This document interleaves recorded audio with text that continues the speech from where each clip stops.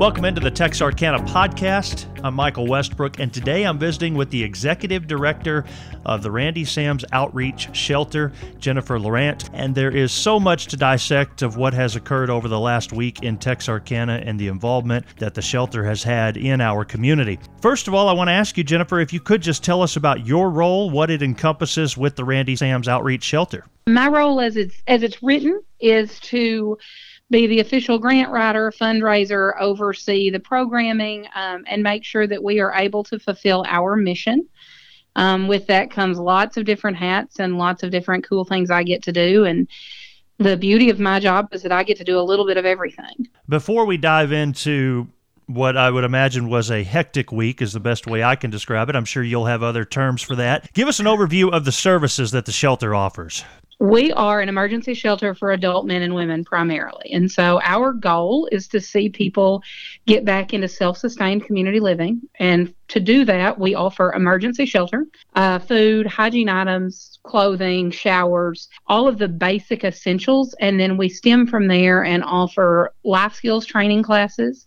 We have a job training program that will help people prepare for the jobs in our community. And we hope that that also helps the community by sending out trained workers. We have a case management program. We're able to offer transportation assistance, prescription assistance for life-sustaining prescriptions, as well as a rapid rehousing program where we can help those designated by HUD get into housing with financial assistance and ongoing case management. I definitely want to dive into some of those programs if we have a little bit of time later on. First of all, explain the guidelines for someone that's seeking assistance. We're considered a low-barrier shelter. Our core goal is to get as many people in and off the street as possible, but to that, we are not allowed to house sex offenders. We're too close to a couple of places that would make it difficult. But everyone else 18 and over will try to assist. We do breathalyze upon entry, so you have to be reasonably close to sober when you check in.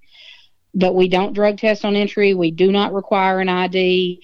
Basically, if you come in and say you need help, we're going to try. I'm visiting with the Executive Director of the Randy Sams Outreach Shelter, Jennifer Laurent. So let's go back to this past week, Monday night, the 15th. The weather starts to take a downturn. Just take me through a day, I guess, basically, of what it was like at the shelter during this bad weather. Well, Sunday the 14th, I mean, we watch the weather pretty continuously. We know it affects our clients and what will happen with us. And so on Sunday the 14th, we really started working in earnest with other service providers. Mission Texarkana is geographically very close to us. So I began working with their executive director. Our case management staff came on board. We started planning for how to fit the most people in the most efficient way possible. We plan year-round for weather emergencies, and so we had volunteers come in and pull out our cold weather supplies and get us stocked so that we could get the most people served in the most timely manner.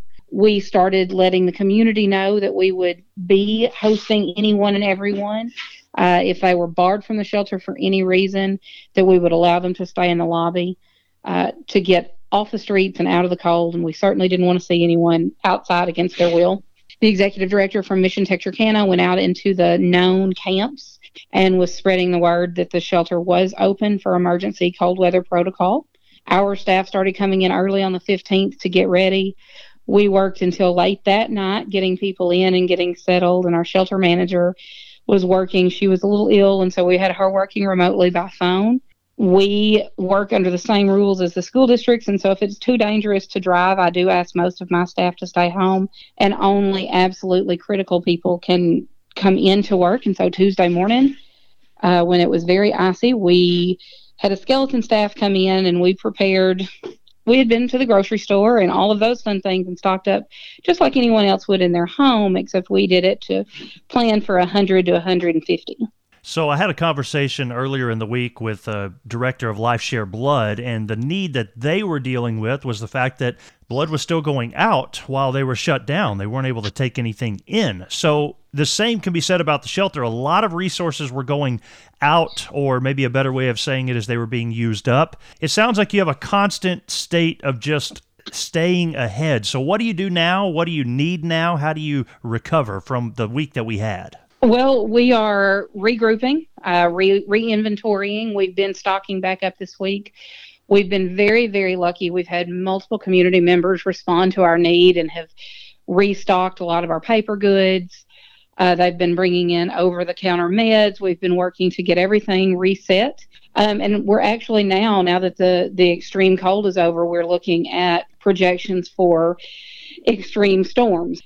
Our work hasn't finished. We'll have another round, we expect, of pretty severe weather. And so we're just going to reset and finish doing the laundry and prepare ourselves for another very busy few days. You mentioned medication, and I know that the flu right now has hit home for a lot of people, including the shelter. What has that been like for you, and has it made an impact? It has. We have 8 diagnosed cases of the flu for our residents, and for them, that's really miserable. And everybody wants to be at home in their bed when they feel bad, and this flu makes you feel awful. And so our clients are having to deal with feeling terrible, surrounded by 130 complete strangers, which makes it a little more stressful for them.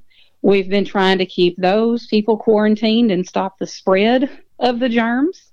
We've been giving out over-the-counter medication, trying to keep people who are not yet ill at least away from the flu, trying to keep those that are sick fed and safe. And we've been working with our pharmacy that's been really great with us and trying to help people in the best way we know how. And Jennifer, I know that you said a lot of groups have already reached out. They've already helped out. But if someone's listening, an individual or a group, what's the biggest need right now and how can they help? Right now, I definitely think our biggest need is to restock our supply levels. We go through, on an average normal day, we go through a lot of coffee, a lot of sugar, a lot of oatmeal.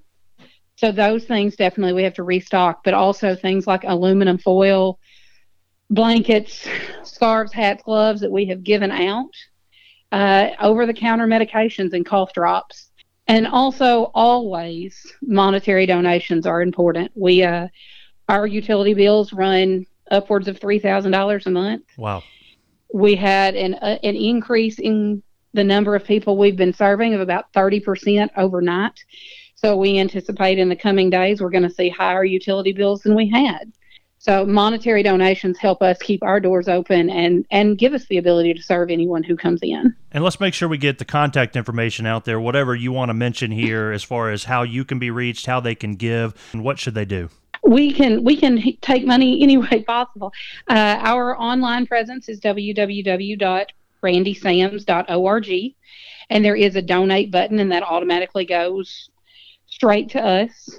They can donate on our Facebook page, Randy Sams Outreach Shelter. They can come to the shelter at 402 Oak Street. We're open around the clock 7 days a week. And we do have an outreach center that's open Monday through Friday, 8 to 4 at 803 Spruce Street that they could also drop off donations. And lastly, I know you kind of already mentioned this, and I have a feeling we're going to be talking more in the future, but it is more than a place to sleep. So I do want to ask you a little bit more about the job training program specifically. You also have life skill classes, but what do you do for the job training program? How does that work?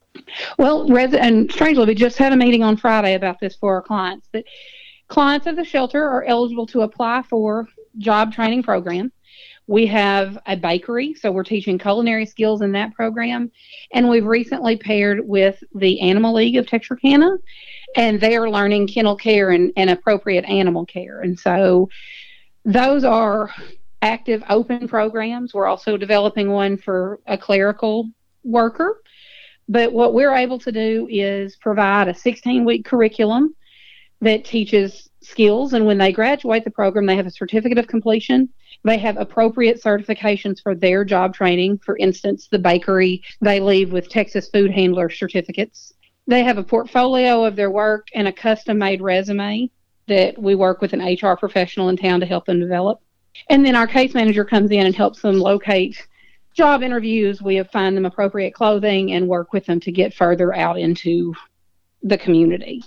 Well, Jennifer Laurent, the Executive Director of the Randy Sams Outreach Shelter, I really appreciate your time. We just want to tell stories here on the Texarkana Podcast and get the word out about anything positive that we can. So really appreciate all the work you're doing in the community, and thank you again. Thank you so much.